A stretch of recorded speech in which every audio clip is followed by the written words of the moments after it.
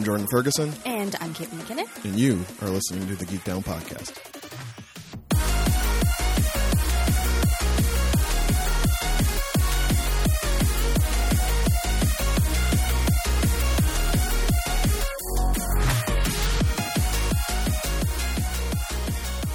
What's up, y'all? Welcome back to another fantastic episode of the Geek Down Podcast. This is a show where two friends sit in front of microphones and try to find the sweet spots where their fandoms intersect. My name is Jordan Ferguson. I am in Toronto, Ontario, and joining me on the other line, fresh from our cathartic cry, lounging in the satellite branch in scenic Hamilton, Ontario, Canada, it is your girl, Caitlin McKinnon.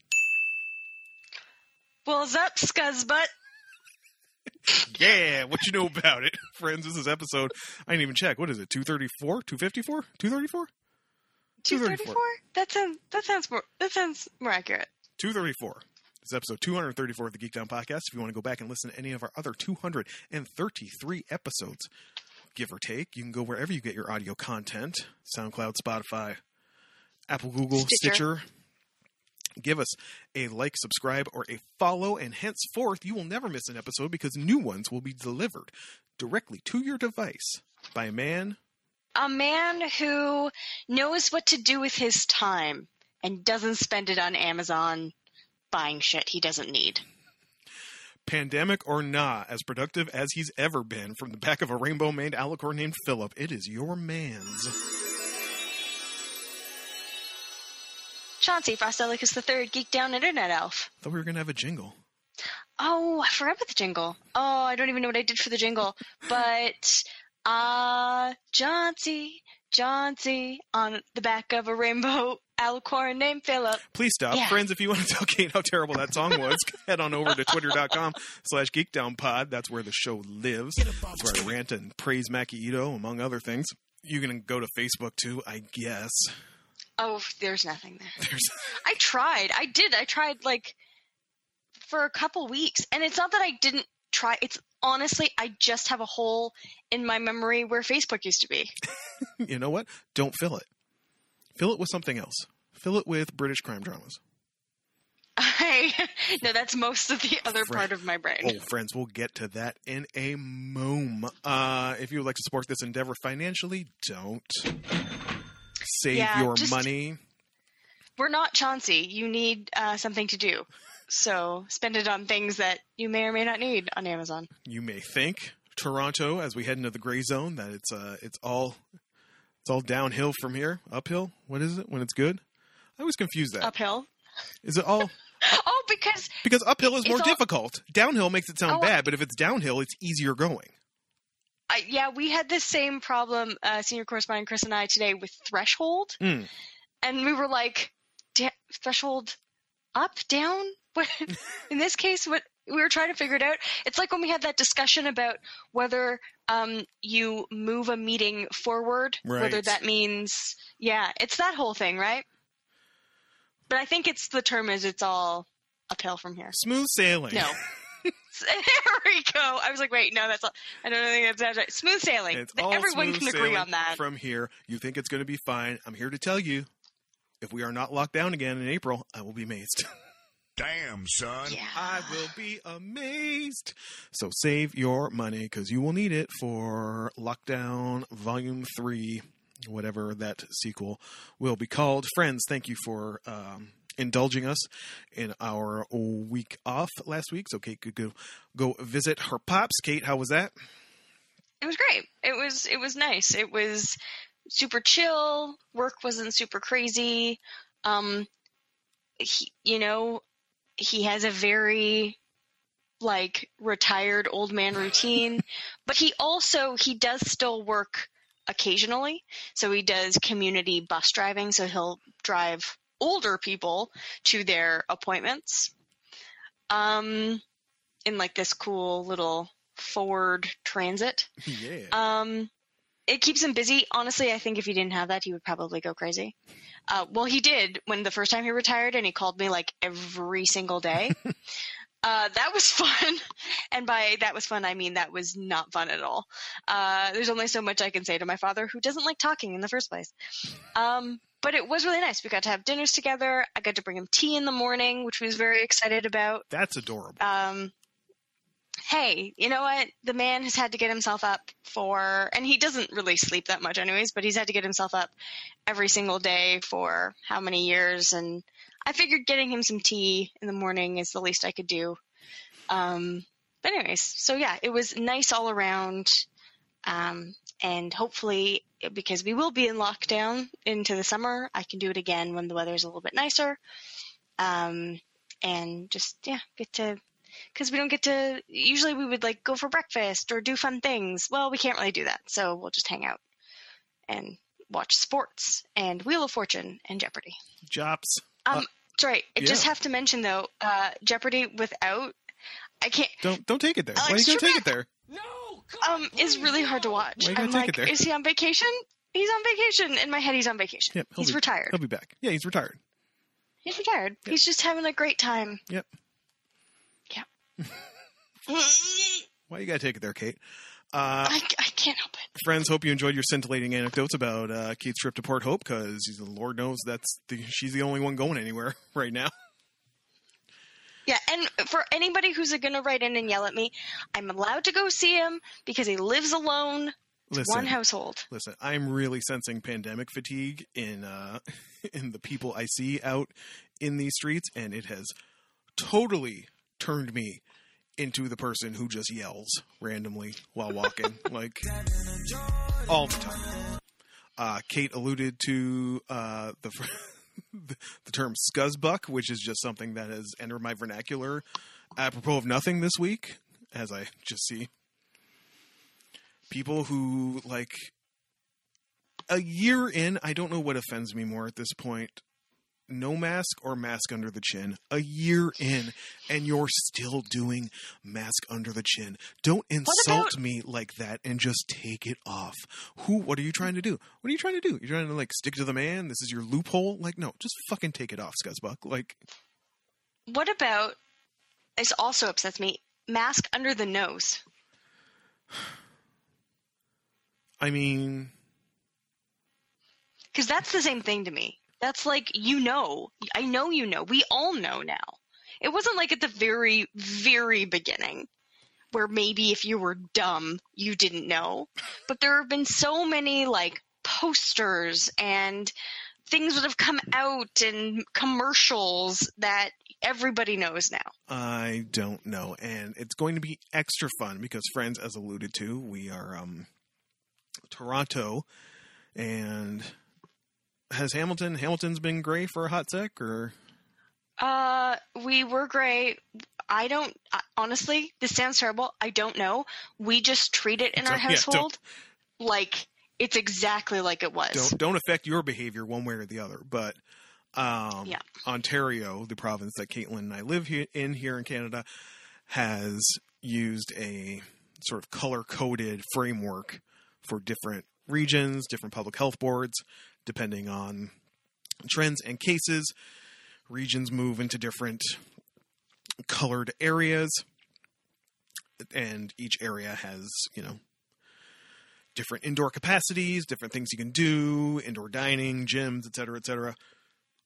So Toronto is moving as of tomorrow, as we're recording on Sunday. Tomorrow, Monday, March 8th, we are moving into the gray region, which basically means the only thing, indoor dining might return, but but non-essential retail will be allowed to open again. This is very good for small business. I have to admit, if you think I'm not going to be out here buying records I don't need next week just to support my favorite establishments and toss them a couple bucks here and there, you are a new fool, because I will be doing that. But it also means that major Canadian retailer will be reopening, and I am not looking forward. Full disclosure, because our customer base. Or have you prepared telling people that they have to wear their mask properly and getting into fights? A little bit. Listen. If I talk with a certain tone to my voice about the notion of reopening, it has nothing to do with major Canadian retailer. It has to do with just the populace, a.k.a. vermin. We've established this is how I view most people. Because major Canadian retailer has taken a probably harder than they need to line. So most places will be like, you need to wear a mask. There are exceptions, blah, blah, blah. Major Canadian retailer is like, nah, no mask, no entry, period. Don't care what your beef is. Don't care what we have we have a very robust website. We have a very robust online experience. Feel free to order, come to the store, and we will bring it to you. But you are not entering this perimeter without a mask. And the CEO has a publicly available email for folks if they want to find it. And from what I gather, the CEO gets it frequently from the populace regarding this position. But, you know, all praise is due, because I've never felt unsafe in that regards. We have had, like most places, I'm sure, there have been kerfuffles here and there, anti-maskers trying to start a chicanery at my place of work. And really, it's such an odd hill to die on. Like, really. Like, I'm not going to say I don't notice I'm wearing a mask half the time at this point, but I kind of barely notice it. Like, it's just a part of my... See, I wouldn't notice it if I didn't have TMJ issues. So if I'm having a good day, I'll not notice it so much that there has been at least 5 times I have dumped tea all over my mask and self. What is TMJ? Because I didn't. Oh, it's jaw issues. It's basically the muscles and ligament in the jaw. Right. I clench at night and I clench during the day, and when it's really active, I can't even like chew anything. Like if I'm trying to chew a carrot, like after 3 chews, my jaw's like, I'm gonna lock now. Have fun with that. So occasionally when I'm wearing a mask, I'll do a weird thing where I'll keep my like mouth open. And I think it's to like, I don't know. I don't know what it is. I don't know. But I've noticed it over the past couple months because my jaw issues have sort of been bad. They've gotten better again. But yeah, no, I've dumped tea a couple times, been going to sip it and then forgetting I have a mask on. Yeah, I'm so glad no one's around when I do that because it makes me feel like a moron. My biggest mask issue is the rate at which I go through gum at this point, because I just can't stand my own stench. Breath. You can't stand your breath smell. I can't stand it either. Oh, because with the amount of coffee I drink, not like I'm like as I drink coffee right now, but I mean, you know, I get to work, I have a coffee, and if I have to strap the mask to my face, I don't want to just breathe in my coffee breath or like, you know, my... Yeah, I don't like breath smell, and I don't like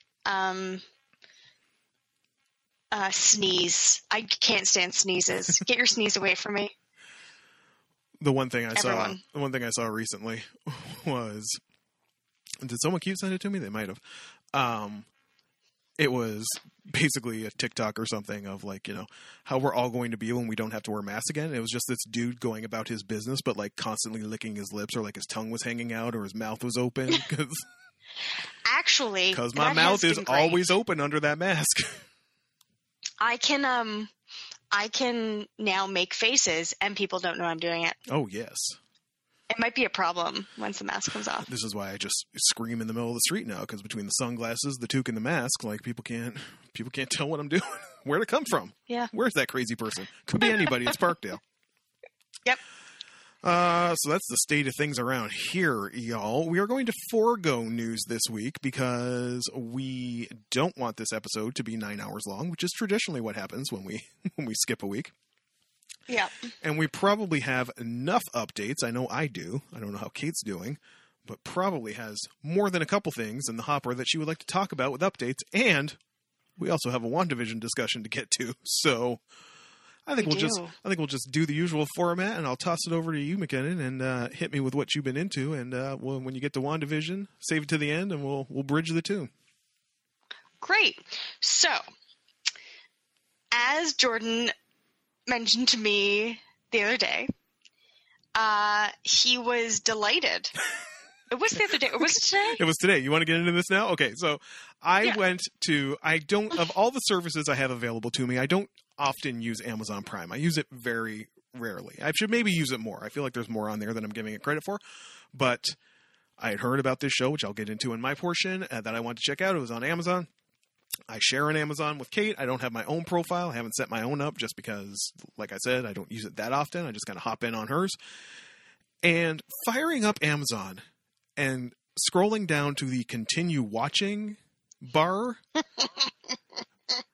Y'all, she talks about it a lot on the show, but to like actually see laid out for you all of the frumpy old English mystery solving ladies. Wow.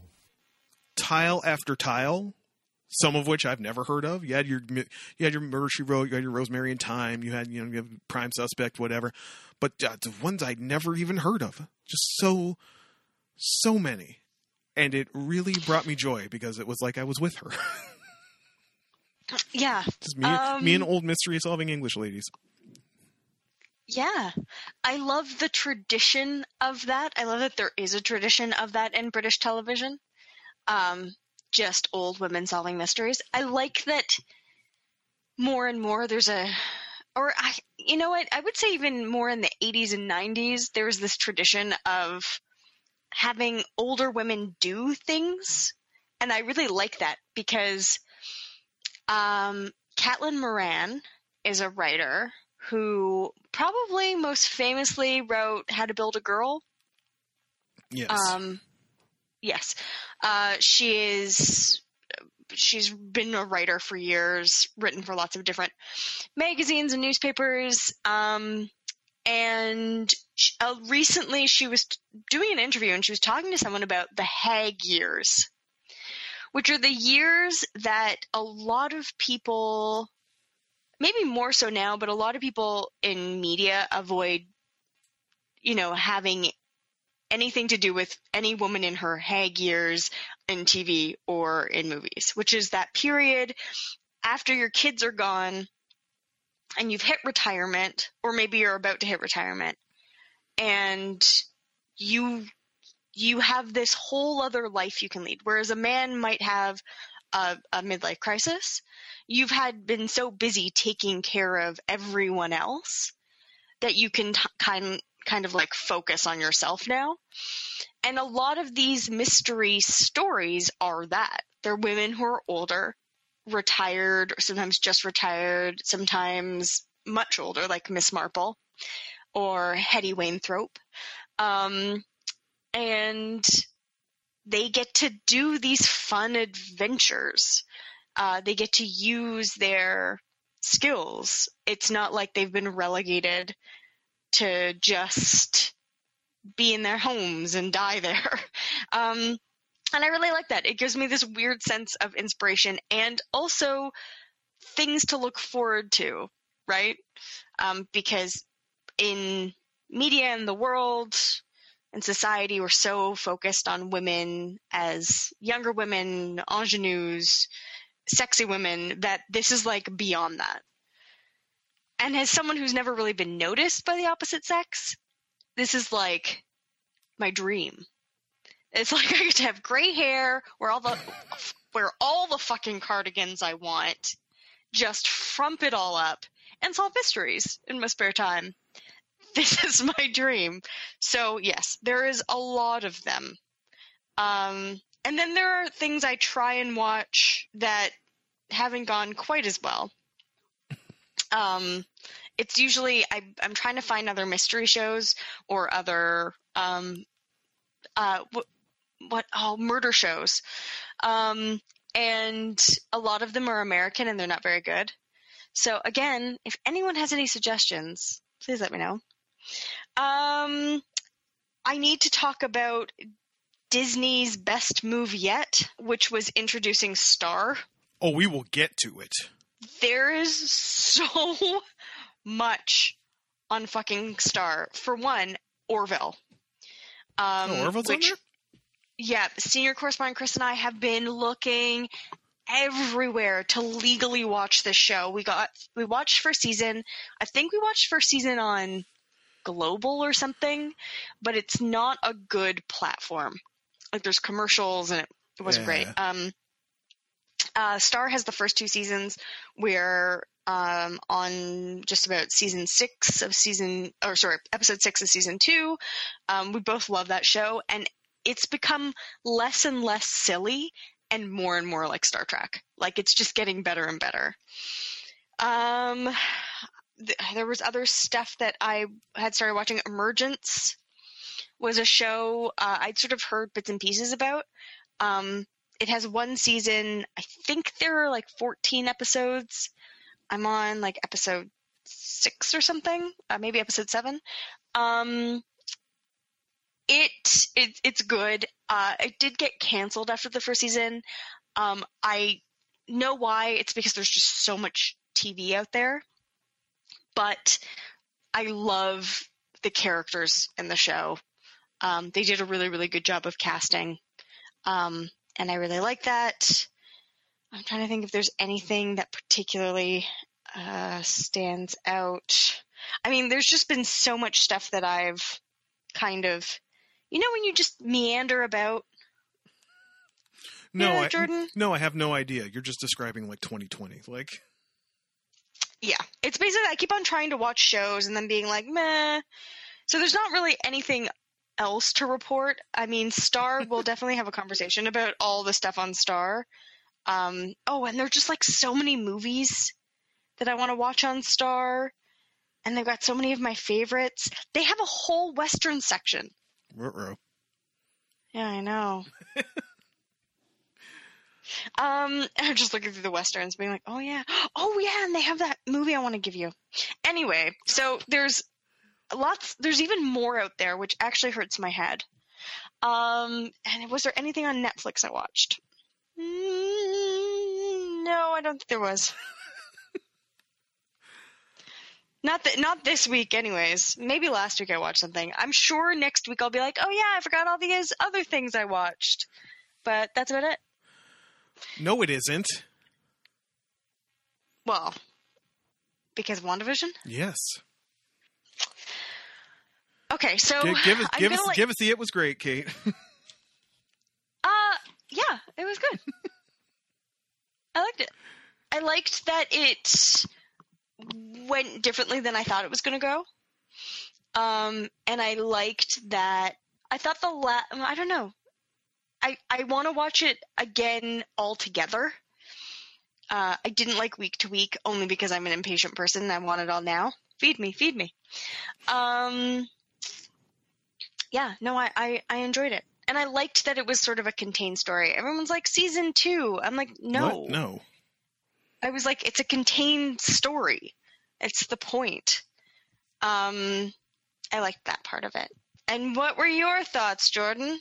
When I told Caitlin I had written about a page of thoughts about WandaVision, she sent me a GIF of a cat holding a red balloon and a tiny kitten who smacked the red balloon and popped it and said, that was me. And that's what I do. I just pop people's balloons.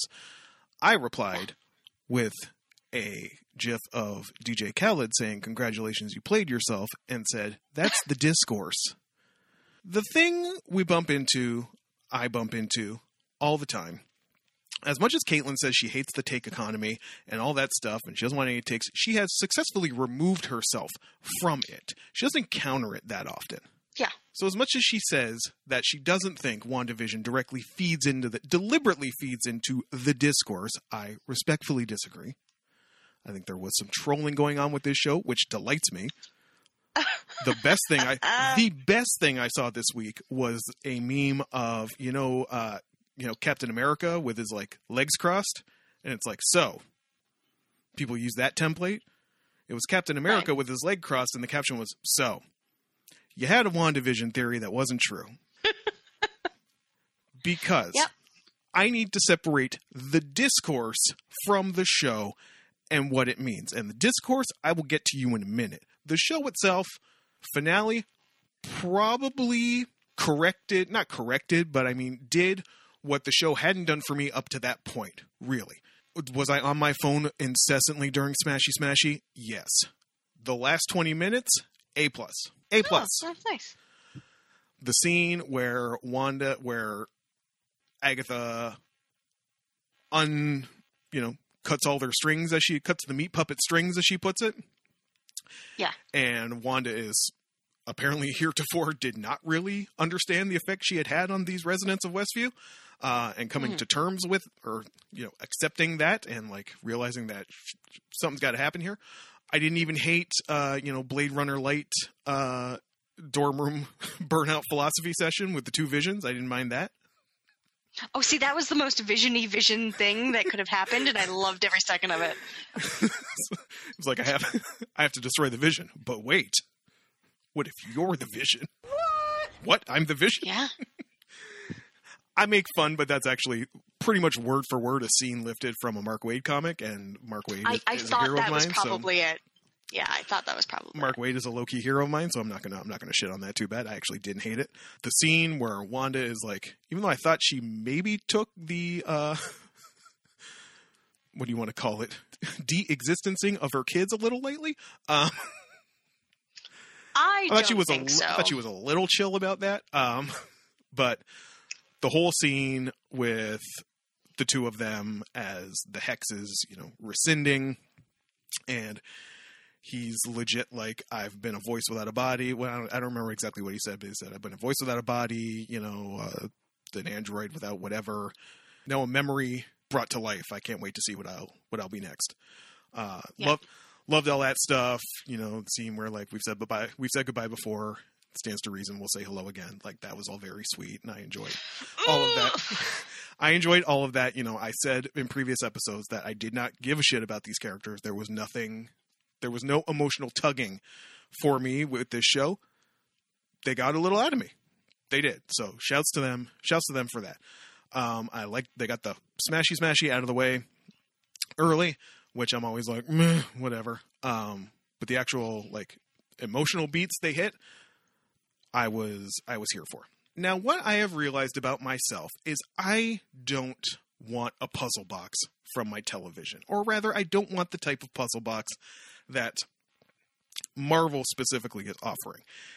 And what I mean to say is the type of puzzle box Marvel is offering is essentially just spot the reference for nerds. And they knew they were doing this the second they dropped Evan Peters in this show. And like I say, Kate's not out there in it as much. She's not on the social meds. She's not seeing people. Immediately dive in. You see a bit of the like, listen, if I never see another headline with "We need to talk about X," you and I are both on the same page about that. Like, we need to talk about the end of WandaVision. Do we? Do we, though? Do we? Because I don't think we do. I don't know that we do. I'd like to hear some theories about what the very end credits was about. But, like... Oh, I'm sure those kids, I'm sure the nerds who read Young Avengers have already written, doctoral theses on what that means. Like, it's the Children's Crusade.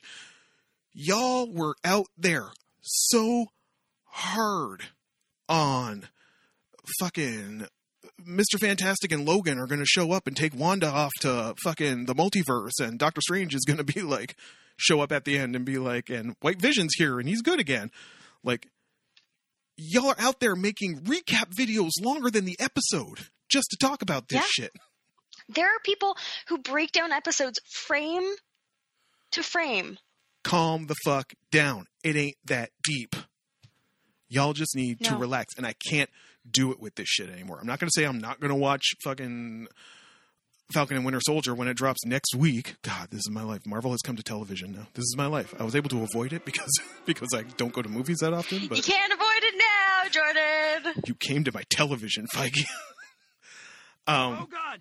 But at the end of the day, this whole the whole thing, I can't do spot the reference. Spot the reference I find very annoying, but I do enjoy the fact that the people behind WandaVision, who again, from a production standpoint, A+.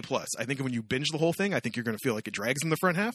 But from a production standpoint, pretty hard to top for what was, a television show. If you're going to separate it from television and movies, even though this was really like a 4-hour movie. Well, it's a miniseries. Production standpoint, pretty flawless. But they were trolling y'all deliberately. They knew the second Evan Peters showed up, y'all were going to go off of the deep end. And guess what? His last name is Boner. What did you get? A guy. The only twist that you had there, y'all were out there immediately saying, it's Reverse House of M, she's bringing the mutants in. No, they ain't giving you that on a Disney Plus show. The only thing you got twist-wise was who Catherine Hahn's character was, which the nerds pegged that out like that was your twist. You pat yourself on the back for spotting it. And the nerds spotted that within 15 minutes after the first episode dropped. What frustrates me And I'll give it credit because ultimately WandaVision did tell a sort of unique story, heavily lifted from comics. I don't like that Marvel has become this spot the reference thing that just lifts from comic stories and feeds this nerd industrial complex. I can't do it when Watchmen exists. When you have a perfect example of something, and when I say perfect, I'm not being hyperbolic. It is flawlessly executed. Taking a pre-existing property and remixing it and spinning it and putting entirely new content into it.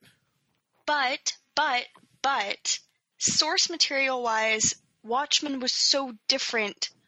The graphic novel Watchmen was so different when it came out that it deserved something like the show we got. Perhaps, but...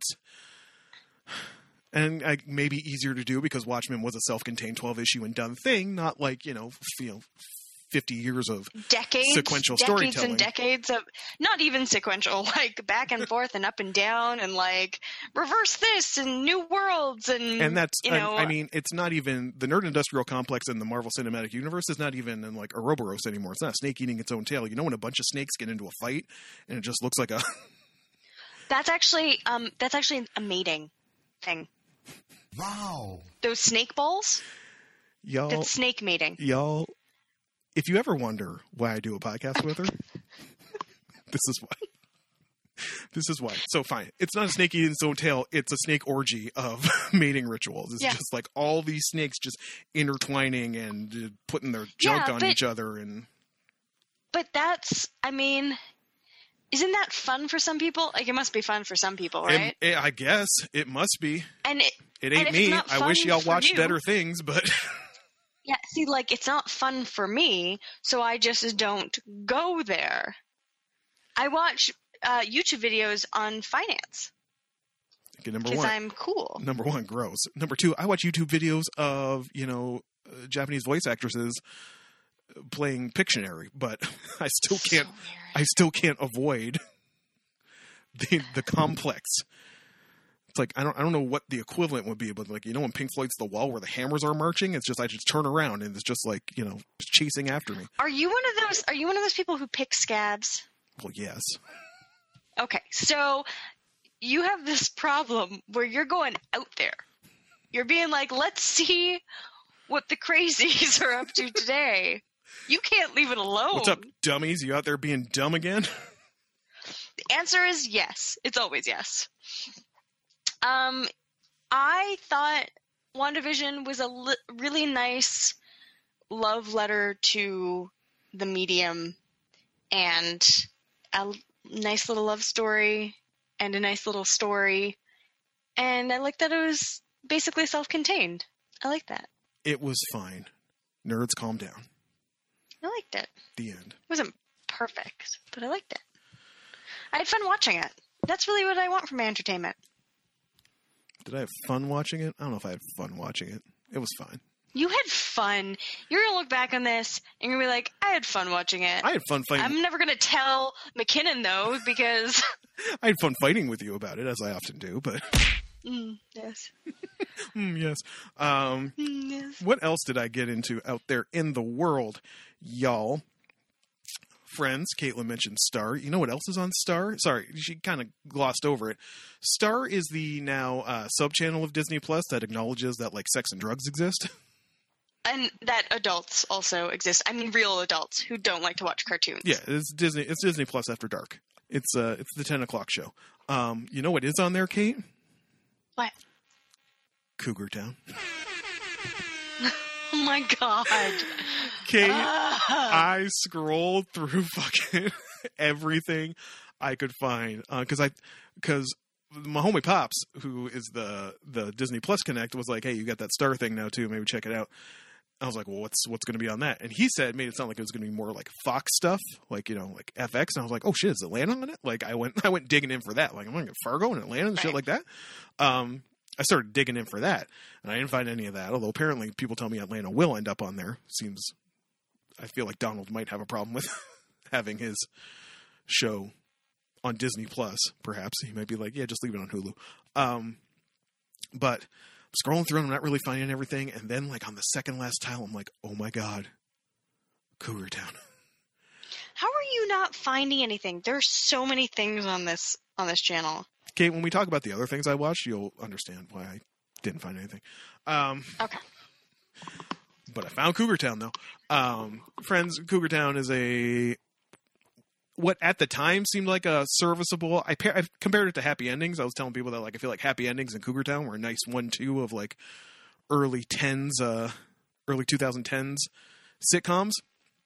Cougar Town does not necessarily hold up, and it also is not a binge show, despite the fact that I binged the first 2 seasons, like, in the last week and a half. Turns out, narcissism and shitty people is a hard hang for me at this age. Yeah. Cougar Town is essentially, despite the terrible name that they make fun of on the show repeatedly, by early season 2, every title card is making fun of the title that they can't get rid of at that point. And it I think it very quickly morphed from what people thought it was going to be, but it was like Courtney Cox is a 40-something divorcee, like, trolling for young tail, and it quickly did not become that. She links up with another age-appropriate gentleman from around her cul-de-sac, and it's basically just like, you know, it's a friends jam. It's like people just hanging around, drinking wine, making jokes, playing penny can, stuff like that. But the Courtney Cox character has a lot of, I mean, she's written this way, but can be a rough hang for more than like 2 episodes in a row. But I'm gonna watch it all. That thing went for like 6 seasons. 6 seasons in a movie. I feel like I'm gonna bail after I finish season 3, because I think like I think it got to that point and then got canceled and then ended up on like TBS, and I've seen none of those. And I heard that Bobby, her ex-husband, Bobby Cobb, leaves at some point in those seasons, and once Bobby's gone, he's like the lovable like dolt who lives on a boat, like a boat in a parking lot, not even in the river. They're repaving the parking lot where I keep my boat, so therefore I have to move. It's times like this, it makes me wish I owned my own parking lot. Amazing. Yeah. Once Bobby's gone, I might not be able to hang anymore. But, oh man, we love a good wallpaper show around here. And that's what Cougar Town is. Podcasts. Oh. Yes. Found this thing, sent it to someone cute, said you might like it. She started listening first and then hit me back with like, this is great. And then I went into it and I was like, you're right, someone cute. This is great. Prince Paul is a gentleman who has led a very interesting career for at least 30 years in the realm of hip-hop. He was a teenage DJ in the golden era group Stetsasonic. Then he was a producer for De La Soul on their first 3 albums. Then he formed a kind of second chance supergroup with a few dudes, including a pre-Wu-Tang RZA called the Grave Diggers, and kind of invented horrorcore despite himself, even though he doesn't like the term. This concept kind of birthed the notion of horrorcore. And then he formed the Handsome Boy Modeling School with Dan the Automator. He did like the first like hip hop concept narrative album called A Prince Among Thieves, which just had like this crazy cast of guest rappers on it. And there is a podcast that has come out hosted by a guy named Open Mike Eagle, who I know from wrestling podcasts. But he started this podcast, only like maybe 8 or 9 episodes, called What Had Happened Was. And it's just him asking Prince Paul about a certain era of his career. So like 3 episodes are dedicated to the first 3 De La Soul albums, or like the Handsome Boy Modeling School stuff, or his life as a teenager DJing for Stetsasonic. And just Prince Paul is a very charismatic and fun interview, and he can really carry, like, it's pretty much 90% Prince Paul talking for like 45 minutes, and he can do it. He's that good of a speaker. And for me, especially when like De La Soul was so important to me as a, like, 13-year-old, being able to like hear inside stories about when De La Soul is dead, their second album, which was like my fucking Dark Side of the Moon. Like, I poured over that thing. Like, they like built a world on that album. It's insane. I could give you that album as like a thing. Like, and also Prince Paul invented the skit. That's his Him and De La Soul would have these things called... He invented the skit? Yeah, they called them bug outs or something like that, where they would just, wild out or do whatever. And this became the skit. The first skits were on De La Soul's first album. And his notion was that he wanted something that they could show their personalities on. So they did this game show bit throughout the album. Because on game shows, there would always be like, joining us today, contestant number 1, we got Phil. Phil says here you're blah, blah, blah. Tell us about that. Like that shit. Mm-hmm. So they interspersed this throughout the album, and De La were the, contestants, and they got to say something about, to show their person. He wanted to show them wanted them to show their personalities. But anyway, if you like hip hop history in general, if you're a super nerd like me, and this really is in your lane, piques your interest. Yeah, this was a phenomenal podcast. I'm like legit savoring it. I'm deliberately not going back to it because I don't want it to. It's like my Gravity Falls a podcast. Like I don't want it to be over, so I haven't gone back to it yet. But was super dope. Less fun, something I heard good things about, and the reason I was on Caitlin's Amazon account was I wanted to take a dip into a show I had heard good things about and seemed interesting, if not the funnest hang in the world. I watched the first episode and most of the second episode, and we'll probably watch all of It's a Sin on Amazon. Have you seen this, Kate? Oh, I have seen the trailers. This is not something I can watch. I know way too much about this. I will cry from the beginning of the show until the end of the show. I don't know a ton about it. The gist is the elevator pitch. It's about It's about a bunch of characters, but primarily 3 or 4 young gay men in London in like 81, 83 era, as the AIDS crisis slowly starts becoming a crisis, a pandemic. And in the first episode, it's just these characters bouncing around their stories and them getting situated in London and being okay with themselves. Neil Patrick Harris plays a supporting role in the first episode and is like fantastic, but he's the first one who he works at like a tailor with one of the characters, Colin, and is the one who there's a really creepy moment where this old guy's like washing Colin.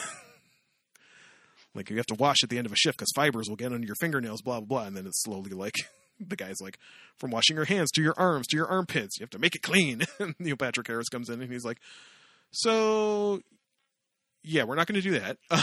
Basically, and take spots. Colin has not come out to anybody.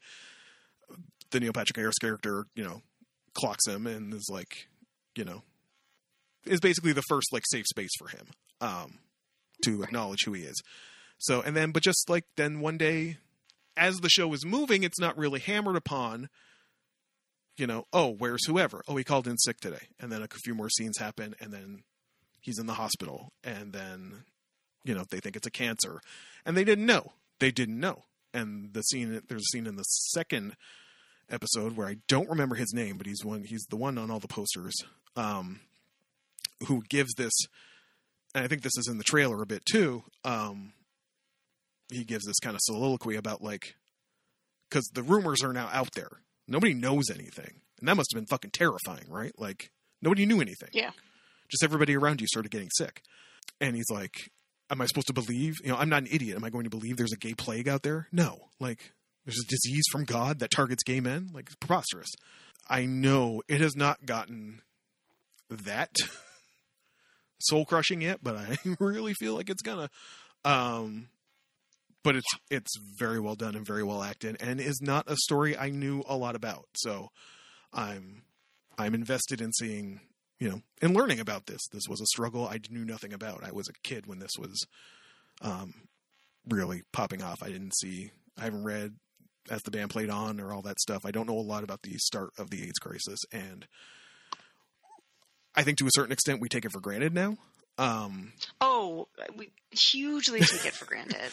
Though and there have been many advances. It's not the same death sentence as it was. It's frankly, I've known some people who have HIV, and it's not, like Kate said, it's not the death sentence it once was. It's not fair to liken it to diabetes or something you can just kind of manage with meds and lifestyle and things like that. But there have been huge advances over the last 30 years, and keeping people alive. But at the start of it in the early 80s, like I said, nobody knew anything.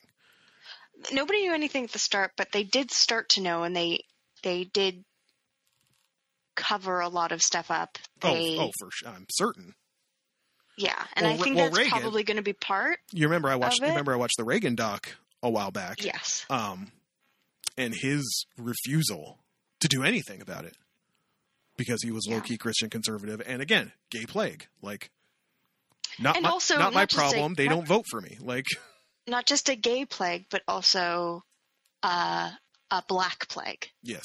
Right? People forget why AIDS in Africa, why it's such a big deal. And part of it is also because a lot of the medication is available, but they will not ship it, or it's so expensive when it doesn't need to be.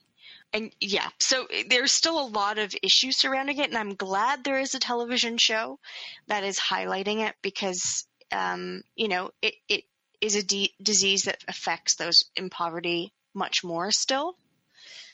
And there's still misinformation, and there's still all kinds of stuff. So I'm glad they've focused on that, and be prepared for it to get so sad. Yeah, I don't know which of our main characters is going down, but I'm sure one of them is.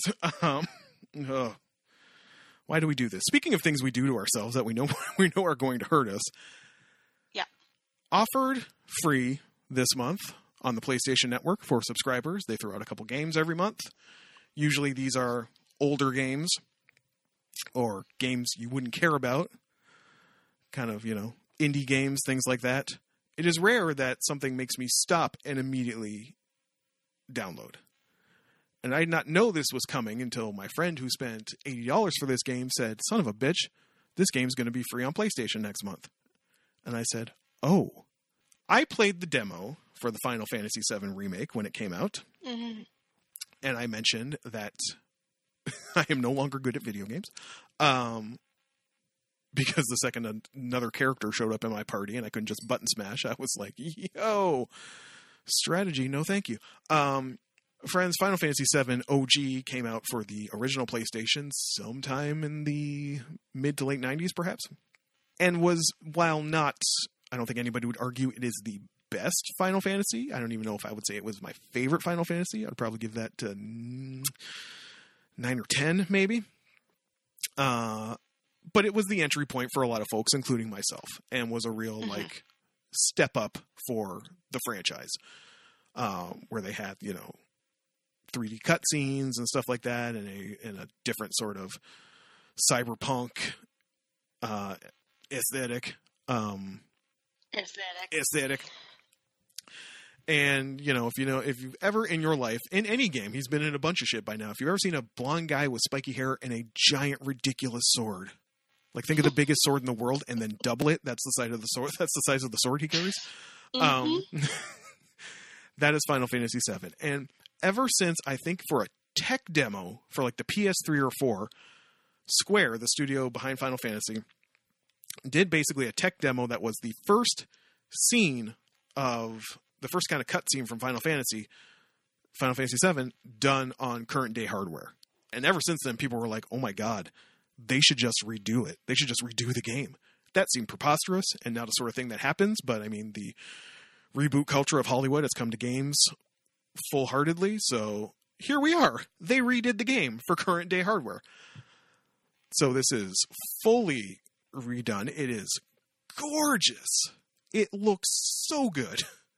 Should be said, this is going to be episodic. I don't know how many of these they're going to end up doing. The joke is they'll need to make 15 of them to cover the entirety of the original game, which was on 3 CDs at the time, which was, good Lord, 3 CDs. And this game goes up to about the end of the first disc, where it's just set in this city called Midgar, which is where the first half of the game is. And there's this corporation that's killing the planet. So Sid hasn't come yet in his boat? All you get in this installment are Cloud Tifa Barrett, Aerith, and Red 13. Those are the only ones you get. But just the degree to which you would think that if it's only going to take place in this city, which was such a relatively small part of the original game, it couldn't feel big. But this city feels so dense and huge and again, this is the job they've done to make me care about characters who were nothing in the original game. There is a character who's a member of the resistance group. Her name is Jessie. She does nothing in the original game. She says 2 lines of dialogue and that's it. She is such a core component in the remake that I would die for her. She's so... Someone must have been close your eyes and point to a side character. Let's just invest a bunch of time. Who are we going to completely revamp? How much of this story of the full game would you say this is?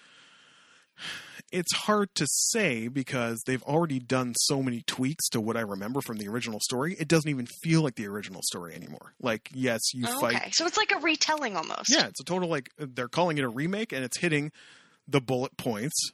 Sephiroth will be the big bad. You face Shinra. You blow up reactors. You do all that type of thing. But there's already been so much extra. There's little open world elements, GTA type, go around and do quests type of things. I think it goes up to where you leave Midgar. I think so. The game will end. There will be twists to how the execution is done, but it goes up to about the end of probably about 30% of the original game, give or take. Okay. The one thing you need to know about Final Fantasy VII, friends, and it's not a spoiler to talk about a 30-year-old game this way, one of the playable characters dies and does not come back. Dead, for real dead. I tried to remember recently if I knew Aerith died before I played the game or if it hit me by surprise. That was a generational thing for anybody who played that game and liked that game. If you played that game and hated it, you didn't care. But if you had an investment in that game, Aerith dying was a generational touchstone for you. It was one of the first April Fool's trolls in GamePro magazine where they published some false story that you could save Aerith and or bring her back. There was a hack or something. That's so mean. There was a hack or something you could do to bring her back. I was so into this game at the time. Originally, I remember the TV I was playing it on downstairs at my parents' house, in the basement, my little, I call it the cave in the basement. It was an unfurnished basement. It was literally just a segment of the concrete, blocked out that I just with a couch and an old TV and cables hanging from the roof. But that TV blew its tube or whatever, it had to get fixed.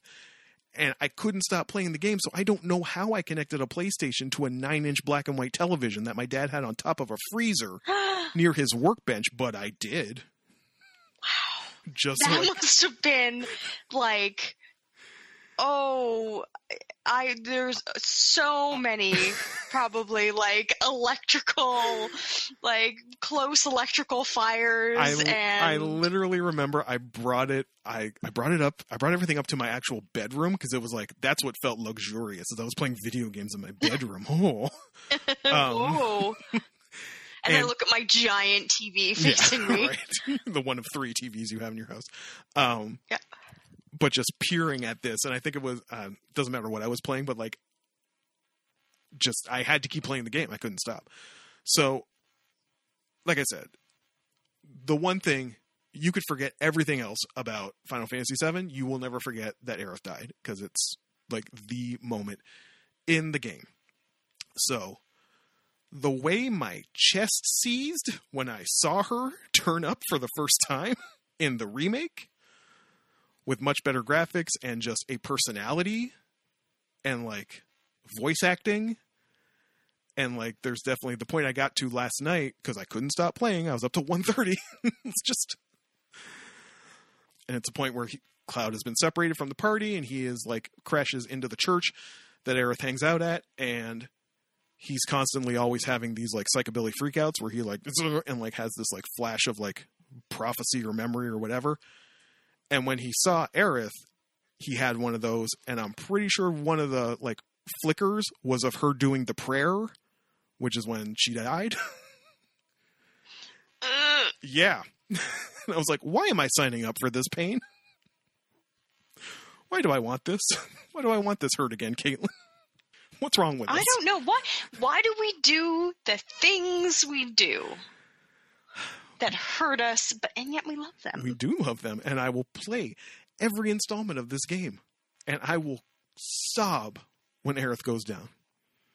But like I said, they're already threading so many different things. I think they're like Final Fantasy VII has spawned a lot of related media over the years, and it seems like they are trying to thread it all into a like unified version of the game now. So it's very interesting. I don't care enough to make a recap video about it, but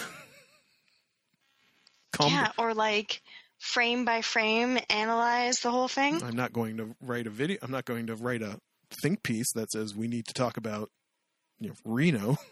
It's great. I'm enjoying it. It's always a nice reminder to remember that video games are dope. And it doesn't happen to me that often lately because I don't like first-person shooters. So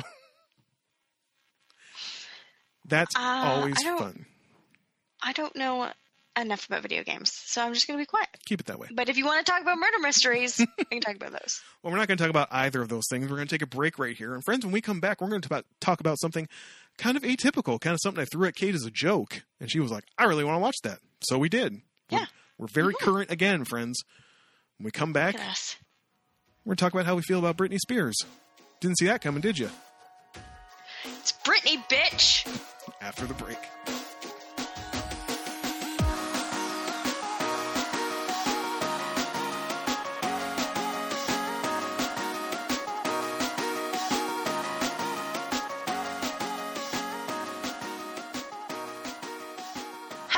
And welcome back to the show.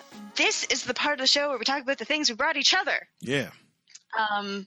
And as I've said basically every week for the last, I don't know how many weeks, 8 weeks? Something like that. Maybe less? Since the new year. Like that. We aren't bringing each other things at the same time. We're just one person is bringing something and then we're talking about it. Yeah. Yeah, because we want to stay relevant, and there's just, with the pandemic, and what would we call this age of television? The Bronze Age. The Bronze Age of television. There's just, like, abundance of it. And it's pretty freaking good. Most of it. Some of it isn't. There's just a lot out there. So to kind of make it so that we don't have a panic attack, just going to focus on that thing, but we still have rules. Yeah. The first rule is the rule of 3. That is, if something comes in parts, we will watch 3 of them. This does not. This was just one documentary, so just watch the thing. The second rule is hashtag save it for the pod, which is also always relevant. It's that we will not talk about the thing before we are sitting in front of these microphones, because we want you, dear listener, to have the freshest of takes. You come to this podcast, you don't need milk. You know why? Because we're not serving up dry-ass crusty takes. No. Keep your milk. For your tea. Speaking of tea, the third rule is that there will be spoilers. There will be. If for some reason you were like, oh no spoilers about this documentary about... Can you spoil reality? Can you? So if you're upset about it, you should go make yourself some tea and don't come back. In other words, get the fuck out. Yeah. Oh, you missed it, didn't you? Yeet. No grandma emojis for her. Good Lord. Friends, this is a thing that was popping off all over the social medias a few weeks ago when it aired in the States. Was not available for Canada because it was on Hulu over there, and we do not have a direct analogous service for Hulu up here in Canada. Took us a few weeks, but it dropped on Crave last week here in Canada, and I gave it a gander, and I was like, that's very thought-provoking and interesting, and told me some things I did not know about, and made me think about myself and how I used to be, and how we view people, which is, I think, what we're going to do in this segment of the show. I don't know that it'll be as much a, like, did we like it or not, but we're just going to have kind of a freewheeling discussion about what this thing maybe made us think about. What's this documentary? Framing Britney Spears. You've probably heard about it. Hashtag Free Britney. This was a 2021 documentary film directed by Samantha Stark and produced by Jason Stallman, Sam Dolnick, and Stephanie Press. It was presented by the New York Times. This is part of a kind of recurring series, a regular series. There's no set schedule. They just kind of drop one of these every once in a while. And this film revolves around the career of the American singer Britney Spears, her celebrity and popularity within American culture, and of the conservatorship that she has been living under since 2008, which has sparked the fan-driven hashtag Free Britney movement. This originally dropped on FX on Hulu, and it explores both Spears' rise to fame as a pop star, her treatment by the paparazzi, her highly publicized breakdown in 2007, and her court-mandated conservatorship overseen by her father, Jamie Spears. Shortly after the documentary aired, a probate judge dismissed objections by Jamie Spears regarding the co-conservatorship arrangement. So, Kate? Yeah. Before this documentary, did you have any thoughts on Britney Spears? I really like Britney Spears.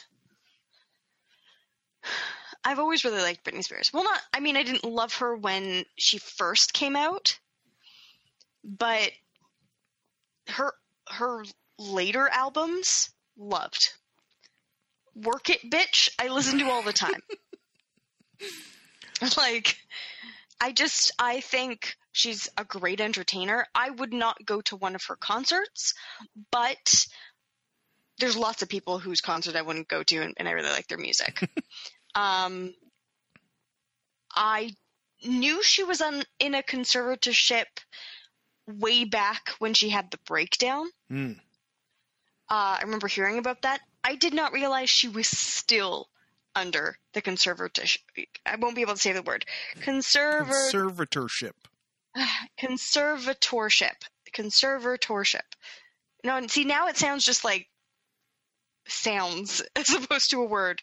Conservatorship. There we go. I didn't realize she was still under it. I didn't realize that she basically is under like a work protest. I didn't hear about the thing in Las Vegas. There's lots. Did not either. I'm just not in. It's like I hear about Britney Spears and she does certain things, and I was like really glad when I started seeing her again because I could only imagine how hard it was for her. Some of the shots of the paparazzi, I did not realize they were so. There was just no physical space. Relentless, invasive. So invasive. However you want to yes, I know paparazzi is a problem for a celebrity, but I did not realize it was that bad. And that paparazzi guy who spoke in the documentary, I wanted to do that. What's his name?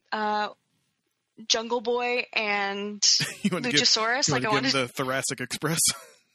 Yes, I wanted to give him the Thoracic Express. I just wanted to give him the Batman slap. Anyways, so yes, I like Britney Spears. I feel bad for things that she's going through now. And I felt sad that she felt she needed to get plastic surgery done and lip fillers because I thought she was always very pretty. So, speaking for myself, I don't think it will surprise many to know that at the time, I was not a fan and frankly blamed her for the death of music.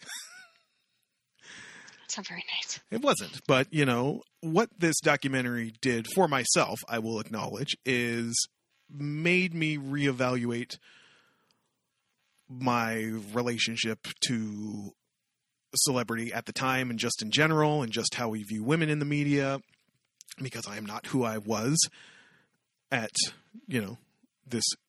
at my graybeard age. I am not the same person I was at, 22 when she first debuted in 98, which, I'm coming fresh out of high school, the grunge era into like that kind of punk era, that new wave punk, pop punk, if you will, era. And then it was like Britney Spears hits with the force of an H-bomb, and then it's like boy bands and, Backstreet Boys, NSYNC, poppy pop, pop, pop music. TRL is dominating the airwaves. And I was still deep in my, whether it was rock or rap, I was in the cult of keep it real authenticity, and right. I love manufactured shit now. Where most of the records in my collection are like designed by corporations to they're Doritos. They're like, made in a factory to like hit that pleasure center. So I definitely, appreciate the appeal of that much more now. But at the time I was like, this has killed music. All of these kids out there, look at these stupid kids. They don't know anything, blah, blah, blah. And because patriarchy is a motherfucker, I probably blamed her more than I blamed NSYNC and the Backstreet Boys. And watching, let's talk about Timberlake for a second. Okay. There has been a lot of talk lately about, and again, at the time, it was almost like we were gleeful. We, not you and me, just like me and assholes like me. Who at the time, even though I didn't really fuck with, well, I did fuck with Justified a little bit. That was a good album. But Cry Me a River wasn't my favorite song on it. But I see here on the Wikipedia page, they refer to it as him, Justin Timberlake, him and Britney Spears were the first, the first couple of teen pop, back in the late 90s. And then they broke up, and it's phrased here accurately, I think, on the Wikipedia page, that the film alleges Justin Timberlake weaponized his breakup with Spears in the Cry Me a River music video. And I don't think that's inaccurate. He made it his brand to brand her a Jezebel. And I made this dope music because she hurt me. And you can find tweet threads and stuff that show he never really stopped. Right. He kind of let an interviewer goad him into shitting on, the Vegas residency when she first got the thing in Vegas, that's for has-beens and, retirees and shit like that. Because he's still relevant. He wouldn't do it. But he's kind of never stopped, weirdly, for considering it was his, second or third girlfriend when he was a kid. But watching in this documentary, the way even journalists treated her is jarring. The questions that they ask? On what planet are you asking? Do you think as an adult it's okay to ask this kid if she's a virgin? Yeah. Take a minute to unpack why that's even relevant. So gross. And then why you felt it was acceptable to ask or to talk about how she sexualizes her, you feel she sexualizes herself, or the image she's given out there is Diane Sawyer, you are a respectable journalist. And you basically grilled this girl about what did you do to poor Justin? Yeah. Also, yeah. Jay Leno, burn in hell. Yeah. It reminded me a lot. Someone cute and I were talking about this the other day, and it reminded me a lot about how John Oliver did a piece kind of reckoning with Monica Lewinsky. So I was actually just about to bring that up. Well, go ahead. And a lot about, it's sort of weird. A couple of things happened at the same time. So I watched the documentary. I was recalling because Jay Leno, they talked about Monica Lewinsky really quickly in the documentary because it was a time and place thing. And I was recalling the Monica Lewinsky thing and just how she was treated and how she was portrayed and what she had to say about it. And being happy that a video had come up on YouTube about female actors and celebrities calling out really sexist lines of questioning. Or there was a video that came up about Scarlett Johansson, a reporter or an interviewer is what we're going to do is we're going to flip the script. I'm going to ask you, Ruffalo, the questions that Johansson would get. And then Johansson, I'll ask you. And it was so wildly uncomfortable. I was yeah, they never ask men these questions. They would never treat a man like that. And it just kept on reminding me of the John Oliver, Monica Lewinsky thing. About just what people said, Jay Leno and what's his name, Letterman, and the piece we're talking about is John Oliver years later maybe on the anniversary of the original scandal, like did a piece basically highlighting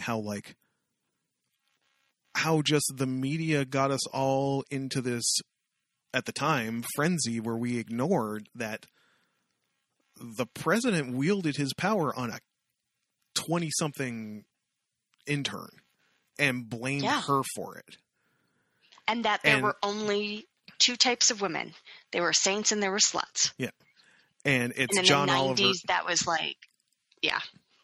And John Oliver basically like does an interview with Lewinsky essentially to apologize for himself and the shitty things he said, because it just became shorthand. It became the easiest joke in the world. If you want to know if a joke's easy, like look at how often Jay Leno incorporates it, while ignoring the fact that like. And we can't let Letterman off the hook either. He was also super gross about it. Letterman was gross about it too. But you know, even when you go back, the jarring one for me, and again, it's wild that like maybe it's age or just the climate now that like nobody would have batted an eye that fucking 60-something Ed McMahon asked a child, Britney Spears, after her Star Search appearance, if she has a boyfriend. Yeah. No, motherfucker, she doesn't. She's like 7. Yeah, it's so fucking weird. And they, you know, I don't remember who the person in the documentary basically says, like, you know, of course, because that's the only question she would be asked. Like, you're just establishing that immediately for this child that's going to be the first question you get asked.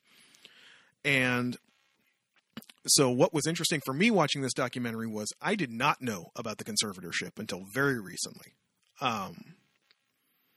And we're throwing this word around a lot. And if you're not familiar with it from a legal term, it's basically a legal arrangement whereby a third party, not you, basically makes all your decisions for you on a financial level. And can also be on like a medical level, can be on a... Yes.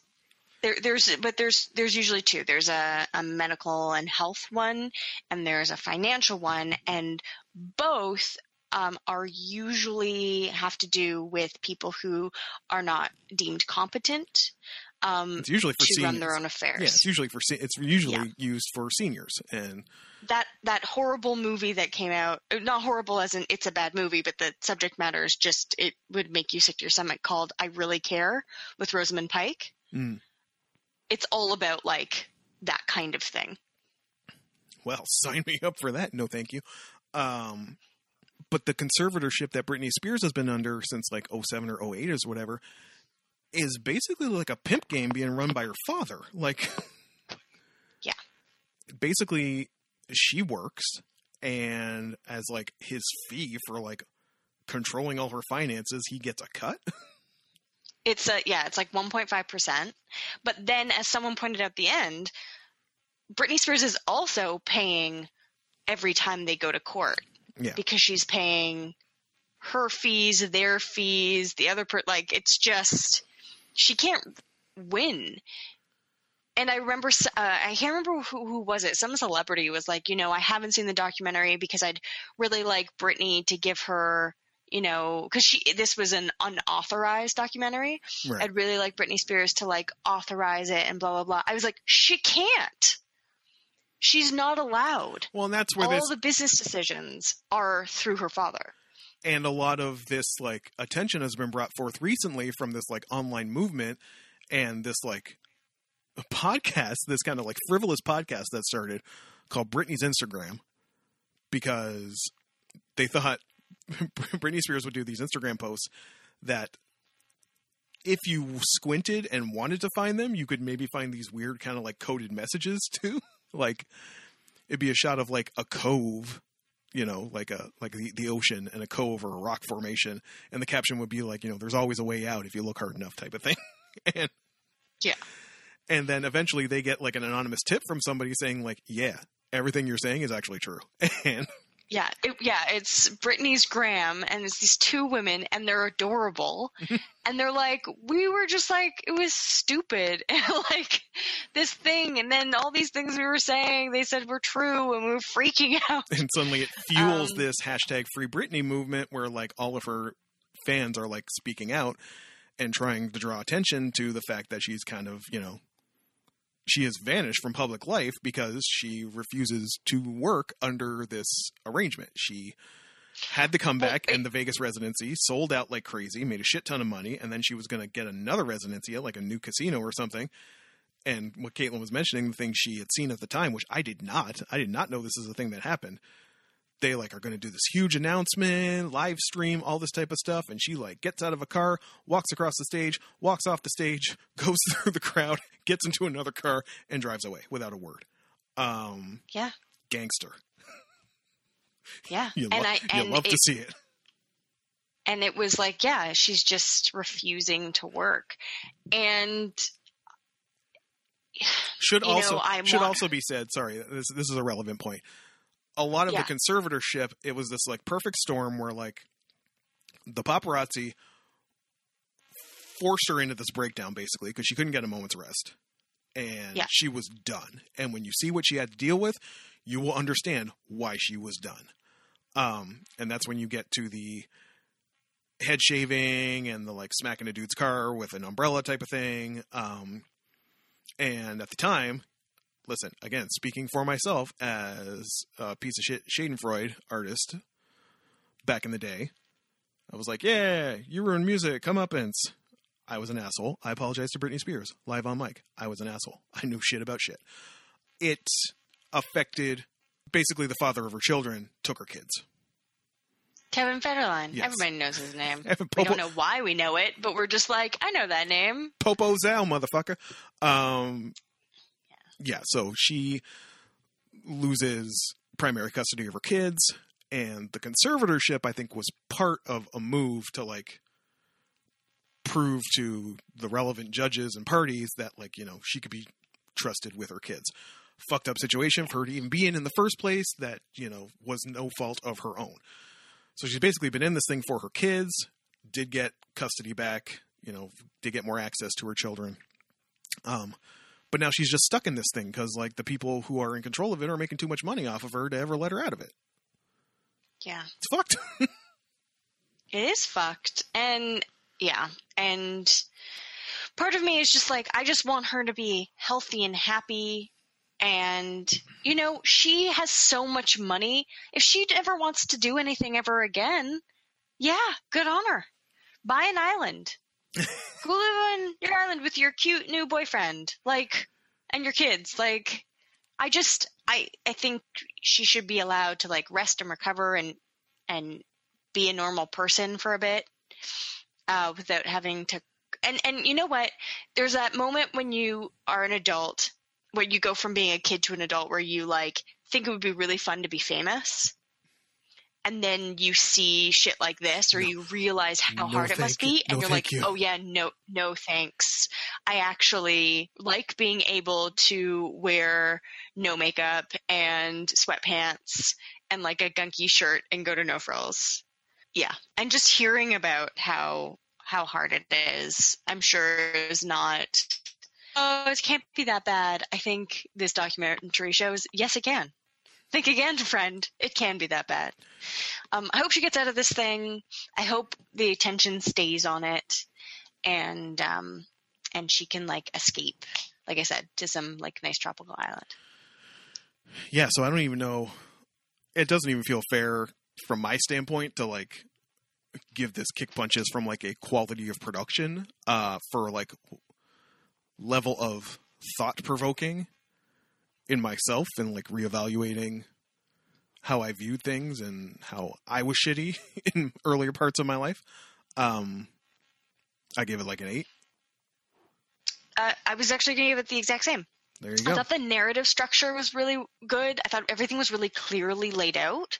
Like, they gave enough background and, like, so, like, maybe if you knew really nothing about Britney Spears, you would be able to follow along very easily. Yeah, it went through her the early part of her career and how kind of, like, she got on back in the day through all the Justin bullshit and all that. So yeah, and just showing that she was always very in control of her career. That she wasn't a young woman who was being told by her parents all the time. Like, she had a lot of control and had a voice in, you know, what she was promoting and what she was doing and all of that, and how this must really frustrate her.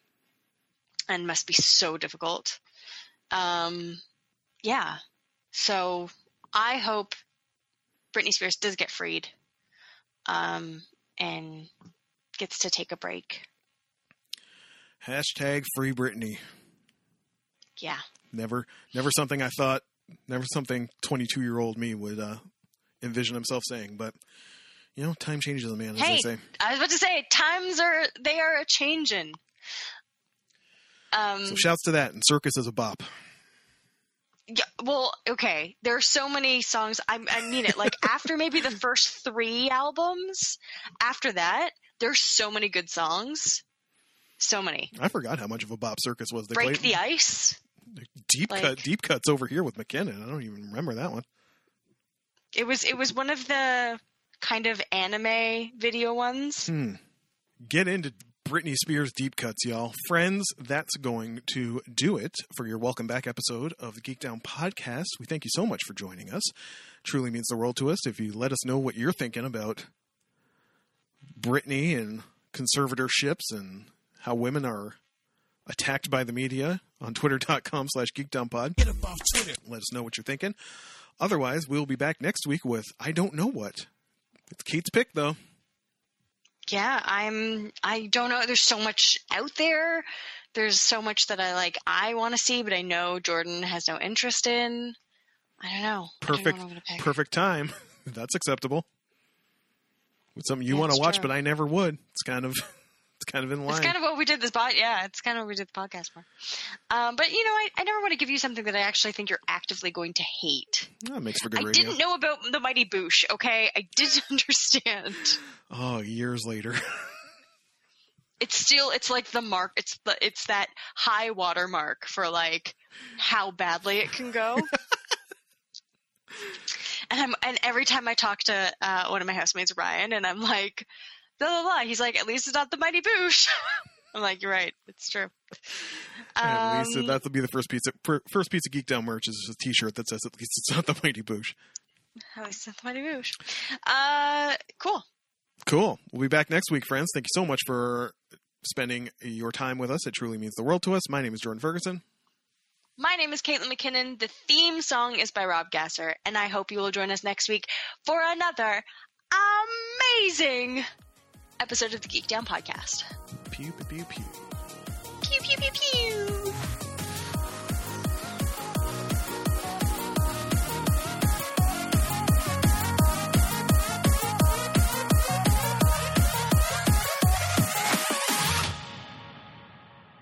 Hey y'all, welcome to that was me combining welcome and what's up.